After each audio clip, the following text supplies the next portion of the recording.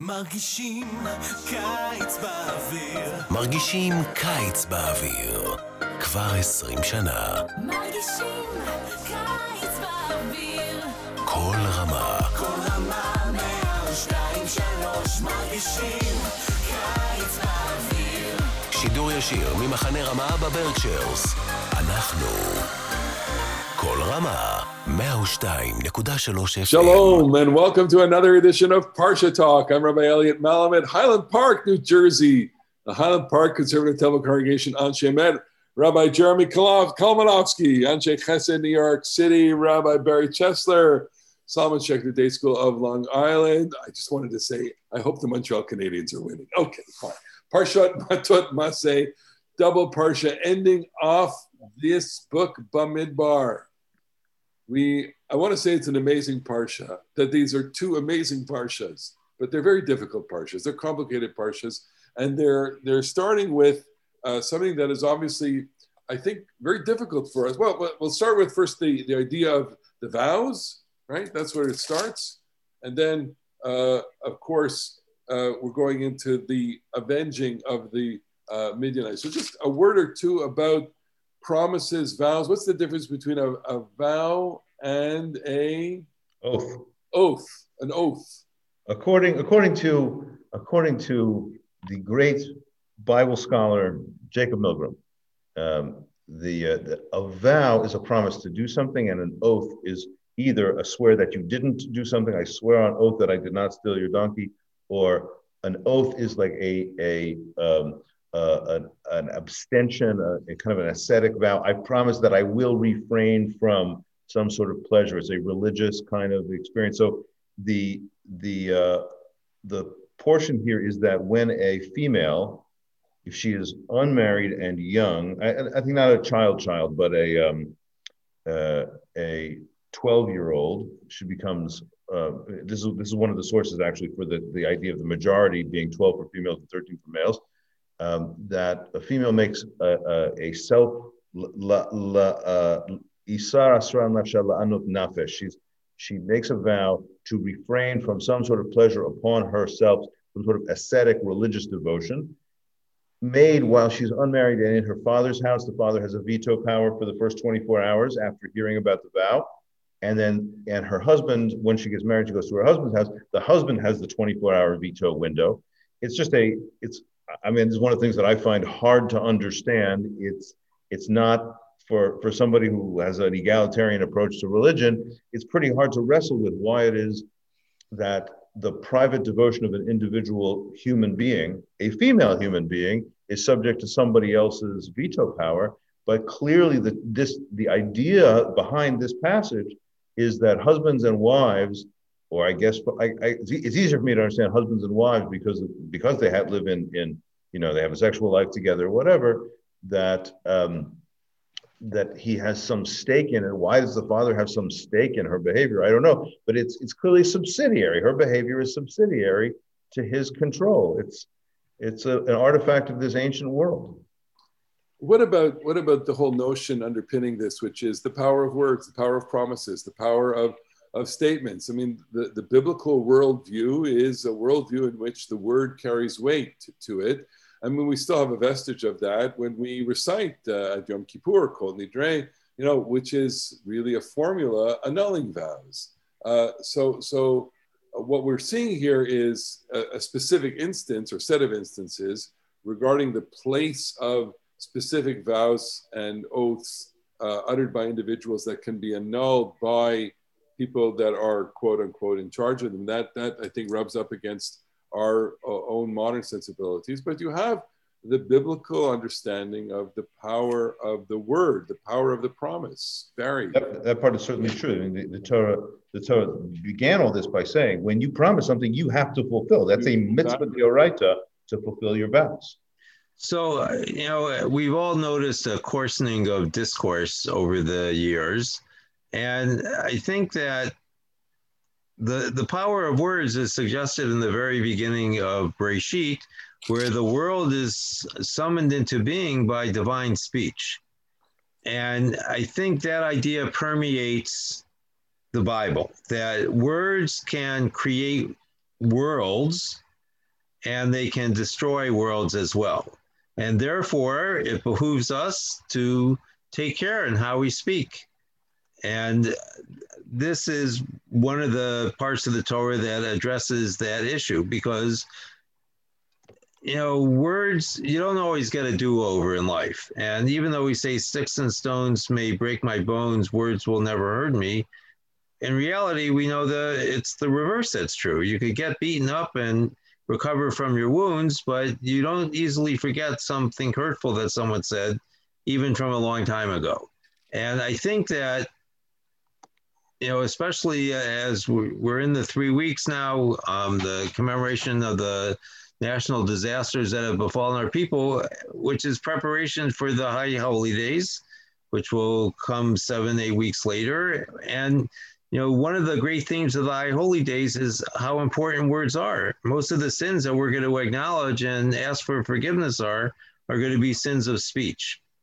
All right, so then we move into the next part of this parsha, which starts with words from God directing Bnei Yisrael. Nikom nikmat Bnei Yisrael me'et hamidyanim asher tasef el amecha. It seems that with words, we are being instructed here to complete some unfinished business with the Midianites. We recall, this is already back to Parshat, the end of Balak and Pinchas, that we've had this encounter with the Midianites. The Midianites seduced the Israelites. We'll see in this Parsha that they attempted to seduce the Israelites at the instigation of none other than Bilam, the itinerant prophet, who we made out to be, yes, a bit of a canard or buffoon. But that skirmish really leaves, I think, a very bad stain on the people, and also a sense that there's really some scores to settle here. Moses is being instructed to settle scores, basically. And the people then are mustered. They go out and basically kill a lot of Midianites. They leave some women, some men alive. They take a lot of booty. This, we have a lot of different perspectives on this particular instance in the Torah. It's uncomfortable to talk about because it deals with things that we're so unused to. We live in so removed from battle, from war, from the kinds of possibilities in war. Can you give us some handle on this, just as a reader of this, and maybe what direction to take it into? Jeremy, you want to give this a shot? Well, I think a good beginning. Oy.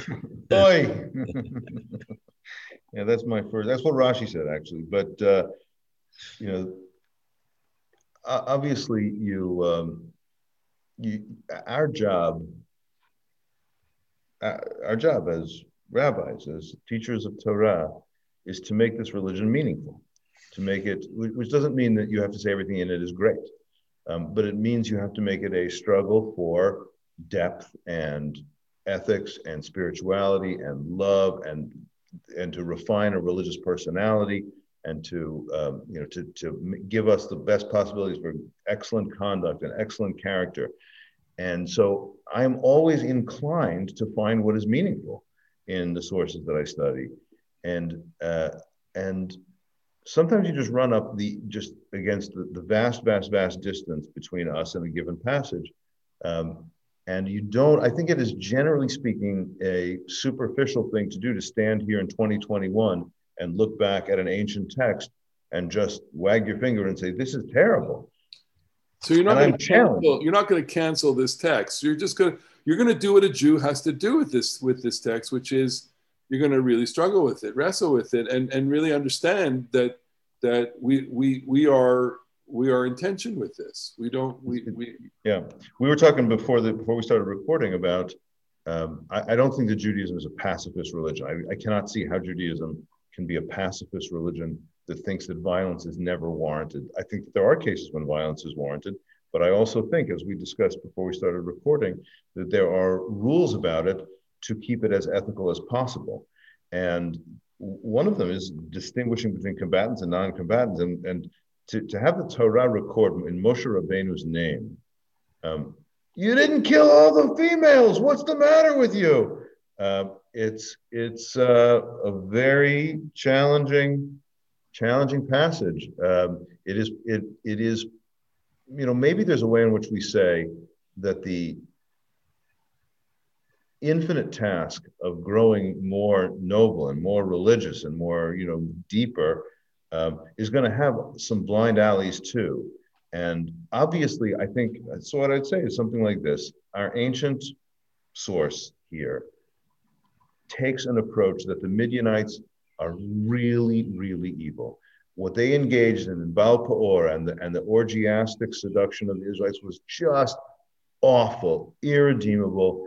And the response to that was to just a widespread bloodbath. From my perspective, in 2021, I just cannot grasp how that is a sacred response to confronting real evil. We have to confront evil. We have to confront the Osama bin Ladens of the world. We have to confront, needless to say, Hitler or some of the other things that we have seen in our own 20th and 21st centuries. But man, it's not easy to have the Torah complain that they weren't bloodthirsty enough. Is that what they're complaining, or is it? I mean, look, I want to find a way to defend this out of a sense of fidelity to this text, or maybe is the defense a real offense, which is should the editors of the text have kind of excised this, or are they trying to say, look, you're going to be in a messy neighborhood? I mean, we say this to this very day.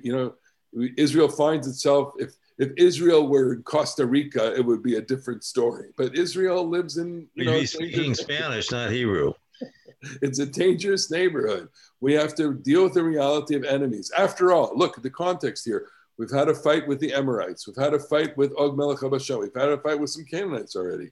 We've had Balak Melech Moab, the king of Moab, trying to, have a different set of tactics here.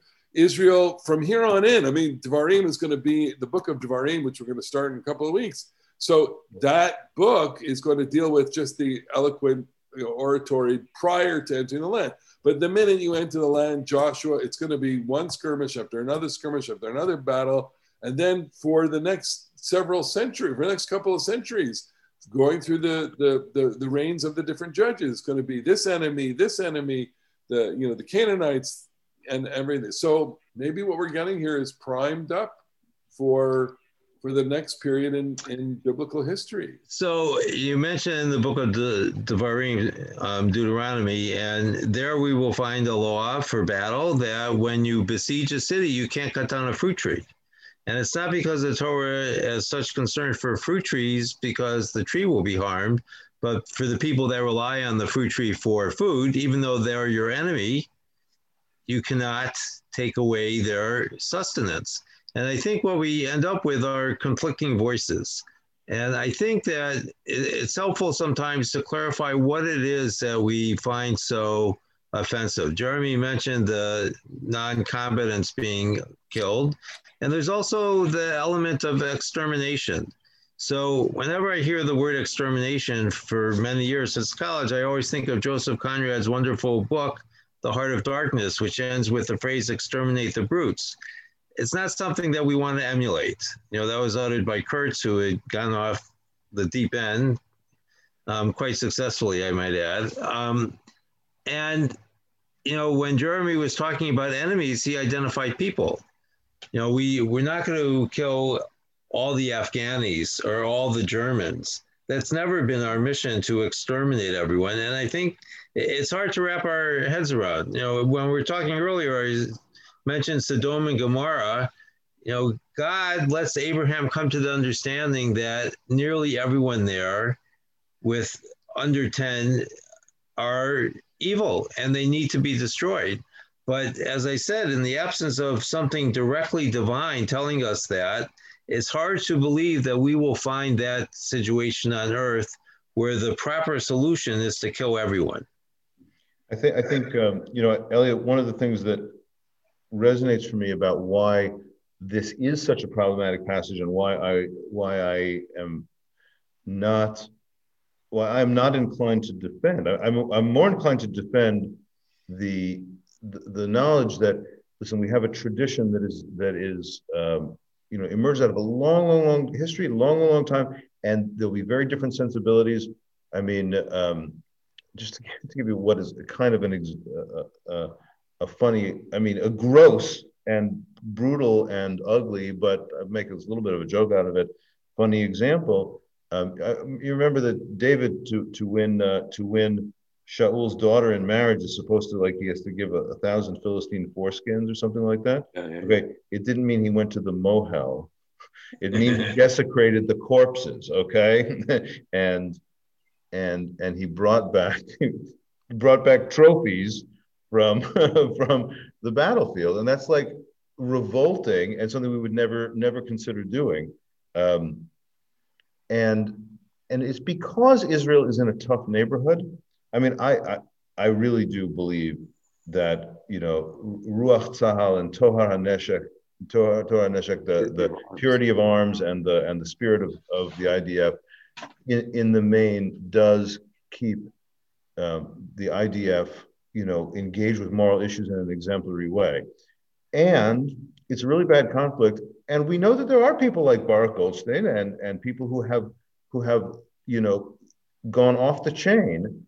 And the thought that somebody in some radicalized settlement somewhere in the northern Shomron is going to read this parsha this week and say, these people are really evil, and Yehoshua ben Nun had the right idea about it is really so going terrifying. back to what Barry said, I mean, then we need to really amplify the multiple voices within Scripture itself. That Devarim, in Kitei Tzei, a few weeks from now, Shoftim, there are rules pertaining to war. It's probably one of the first codes of war, way prior to the need for a Geneva Convention and the codification of the idea of crimes against humanity or the term genocide, which are fairly recent in human history. Okay, so the Torah itself is providing for its own way, and even when it comes to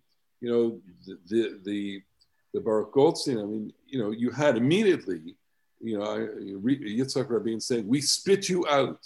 We spit you out. The Jewish people rejects you." Okay, that doesn't undo the damage, but it says the normative community rejects this approach. And so here, I guess what we can rest from this passage is that it's difficult, and that part of our lives is to deal with difficult passages. I think, Jeremy, also to amplify what you said, to deal with difficult questions, to deal with the difficult ethical, moral questions is part of it. Well, we move on from this to the settlement of the land. The people are settled, the boundaries are apportioned to the land. We have this very interesting episode where B'nai Reuven, B'nai Gad, and half of the tribe of Menashe want to settle what we call, I guess, Transjordan, right? The other side of the Jordan. They petition Moses, and Moses answers them. He says, "You're gonna settle in the land, and while everybody else is gonna conquer." So there is already a kind of conflict within the people. They make their deal and they go into the land. These tribes do agree to fight alongside their brothers, and we have a bit of a lesson here in terms of what the priorities are. We're going to gloss over that and then go into Parshat Maseh. Back to some romantic poetry and liturgy and the idea of telling the story. Ela Maseh B'nai Israel. Barry, how many places are mentioned here? I would go with 42. Go 42. I believe that's the correct answer. And what's interesting, we have a curtailed list at the very beginning of Sefer Devarim. And the general view of the rabbis is when they make lists like this, they're not good lists. These are not the highlights. This is where you had the best time ever, but this is where some bad stuff happened. I think Rashi's comment is that the point of the list is to point out really how little travel there was, because most of them were either in the first or the last year, meaning that for 38 years, they're mostly stationary. When we see a list of 42 cities or places, and we know that they were in the wilderness for 40 years, we think they're moving every year. But that's not quite how it was. They moved a lot the first year, they stayed still for 38 years, and then they moved a lot the last year as they were preparing to enter the Holy Land. Okay, so you said in the list, the list might not be the highlights. Of course, the other part of that first Rashi comment is that he quotes this beautiful mashal, Rabbi Tanchuma, mashal lemelech shaya beno choleh. The parable is to a king whose son was sick. He brings him from afar to heal him.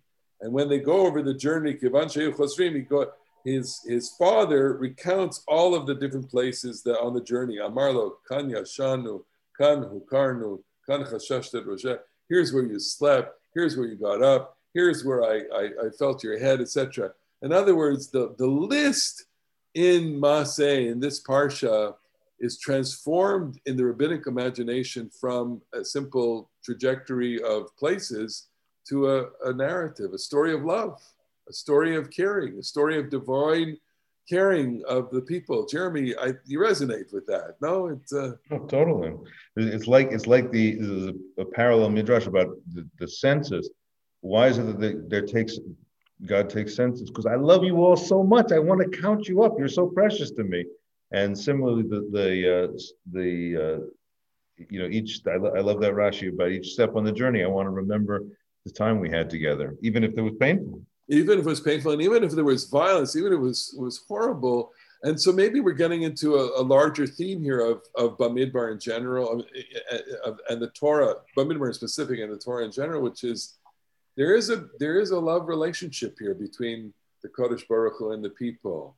Back to Bilam Balak, where Baruch Hu, this nation is blessed. After they complain and after they have so many difficulties, so much death and so much, apostasy and everything, this is about their relationship, man.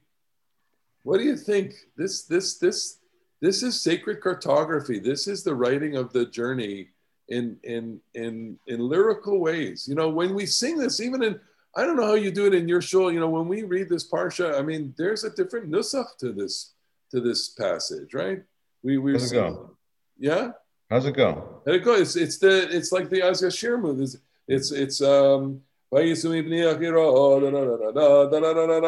Vayisumi yamsu v'echanu yamsim, Vayisumi arsim v'echanu b'davka, Vayisumi davka v'echanu ba'alush. It's liturgically, musically separate because it's trying to say musically that this is a love song. Mm. Well, also that's the song of redemption as well. Indeed. So, and it's important to keep in mind here that the arc of our national story is Miganu L'Shavach. We begin in disgrace and we arrive in glory. So we say Avadim Hayinu at the Pesach Seder and at the end of Joshua, which is part of the Haggadah as well. We recall that our ancestors were idol worshipers. And one of the things that's important for us, not only as Jews, I think, but as human beings, is we need to know where we have been. And it doesn't matter whether where we were was good or bad, it's part of who we are.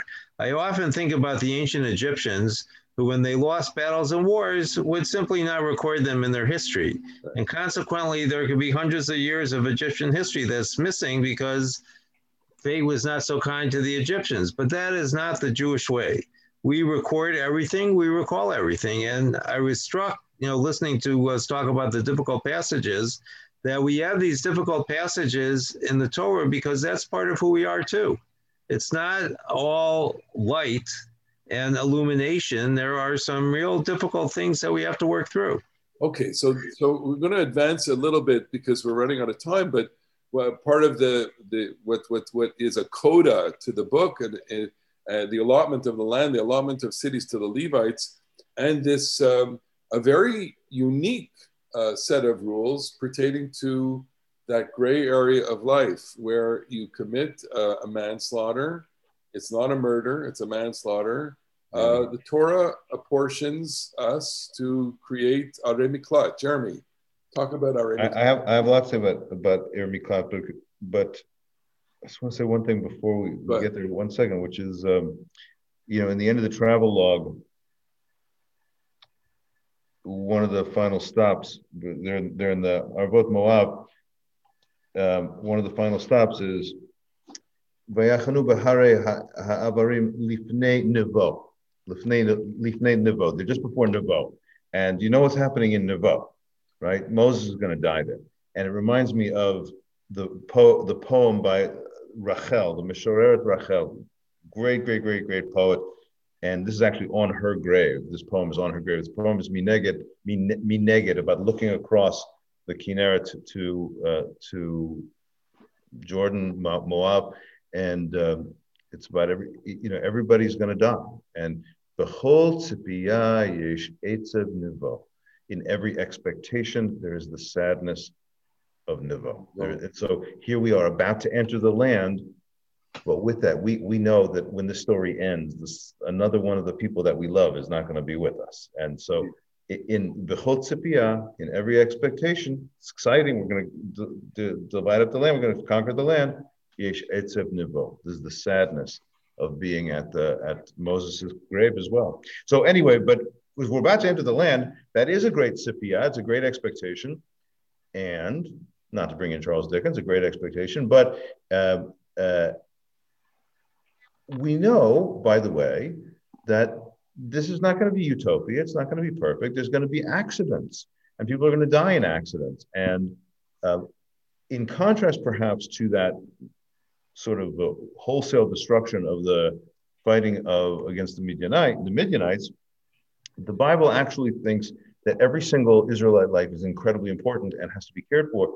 So when, chas v'shalom, there's an accidental death, we have an institution that the manslaughterer, who does have some guilt, the way the Arei Miklat works, the city of refuge works, is that there's some people who do not need to go to the city of refuge. What happened was a total accident, could never have been foreseen. They have no responsibility for it. Some people don't get to go to the Arei Miklat because while they didn't maybe have murder one, this was no accident. This was their own fault.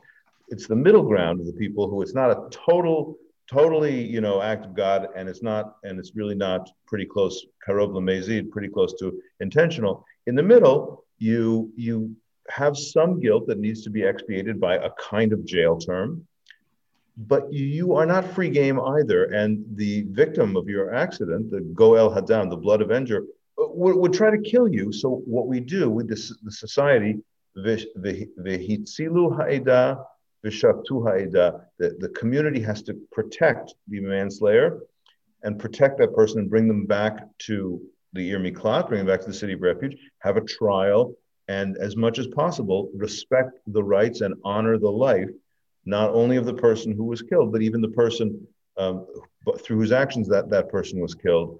And that person's life also needs protection. So it's so interesting, that the Torah has these bands or these, lines here. I mean, as you were speaking, Jeremy, I'm thinking like, the first instance of manslaughter in the Torah is, I would say Cain. Cain he doesn't intend to kill his brother. He says, come out, in the Septuagint, it says, come out to the field, but he hits him. And as a result of the hitting, he dies. And what is the punishment? He is in exile. There's nowhere for him to hide. In fact, the avenger of Abel's blood is God himself. And that's the debate or the conversation is, I have nowhere to go. And so the compassion here that ties the bow here is that out of compassion for him, we are giving you a place to go. The second person who commits an act of manslaughter is Moses himself. When Moses slays the Egyptian, he doesn't intend to slay the Egyptian in the reading of this. He just intends to, act defiantly, punches him out. But as a consequence of punching out the Egyptian taskmaster, the guy dies. And then what? The avenger of the blood of that Egyptian is Pharaoh himself, and Moses has to run. And he's got nowhere to go, so he has to go over to Midian, with whom we have all these problems later on in the text. And so I think it's very interesting that the Torah is giving us a compassionate look at the manslaughterer. That is to say, look, we understand you're in a terrible position. People want to avenge you. You got nowhere to go, so we're going to give you a city of refuge. And so we come to the end of this book.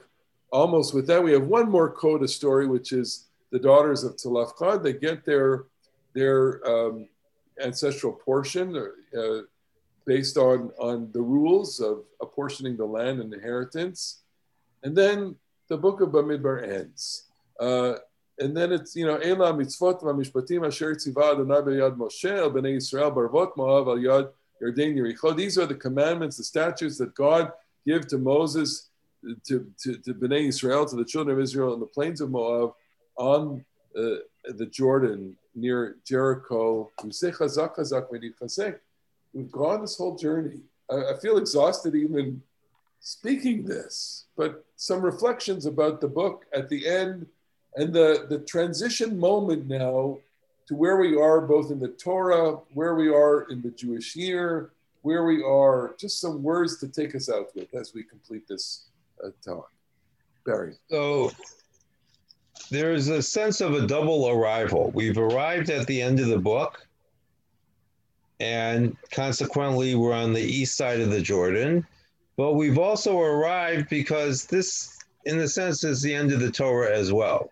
Nothing is really going to happen after this until the entrance into the land. There's just going to be a few long speeches in Sefer Devarim. And I think there's a lesson here about how we regard our life, because we think of comings and goings, and Bamidbar is telling us that arrival comes in stages, that we don't get to where we want to go always, but we do get to where we need to go in a sense. The children of Israel needed to get from the beginning of their journey, having left Egypt in the first year, to the end of their journey so that they can settle down. But Midbar is a book about traveling. It's a book about going from one place to the next. And that's what really gives the punch to the Masaot that you mentioned, because we're in motion. But now, at the end of the book, we're taking a deep breath so that we can look ahead to see what the next stage of our journey is going to be. Jerry, I'm going to give you the last word here, but before I tip, to hand it off, I want to say, part of the journey in our experience here is learning, and I think not only reading this but trying to go in depth the way we try and ask the questions, and that's the journey too. We are discovering within every parsha parts of this journey that were unknown to us, that were and they reveal to us a certain insight, wisdom, joy, the experience of which I think is something that we share. But Jeremy, take us out. I don't know how to add to that. That's awesome. It's like reminds me of the. I think this is a gospel song. Keep your hands on the gospel plow. Won't take nothing from my journey now. The journey itself is precious, and it's been. Bamidbar is a hard book in lots of ways, but there's only one way from Egypt to the Promised Land, and that's through the desert, and we have to all of us have to make that journey. And hopefully, I love what you said, Elliot, about our learning journey through this book. I've been to the Torah lots of times in my life, but it really is an inexhaustible treasure, because even when you find it ugly, or even when you find it very forbidding, Difficult, challenging, and sometimes, sometimes it's a locked door. Sometimes it really is a locked door, and you have to search for the key. But it's just a precious effort to try to do that. Bamidbar is filled with blessing too, and we should end with that. The blessing of the Kohanim, right?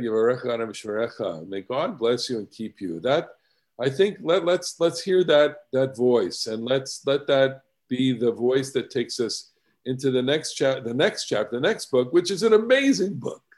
It will be an amazing set of parshas that will help us conclude the journey, conclude the year, and give us and reveal to us all of the wisdom that Devarim is going to unfurl. That's fabulous. I just want to say one thing, which I'm sorry that I didn't think about this beforehand. Obviously, we're coming to an end for this session, but we are also in great Haftarah territory of the year. The Haftarot of this parsha in these 3 weeks, and then in the 7 weeks, the 3 weeks of rebuke and then the 7 weeks of consolation are just amazing, and that's also a food for thought for later discussions. We should. All right, and with that, we want to thank all of our listeners and viewers for watching and listening to our Parsha Talk. We love having you. We love your comments. We wish you a beautiful Shabbat, and we're going to see you all. And a special shout out to our friends at Machaneh Ramah. We miss you all. Shabbat shalom. Shabbat shalom. Shabbat shalom.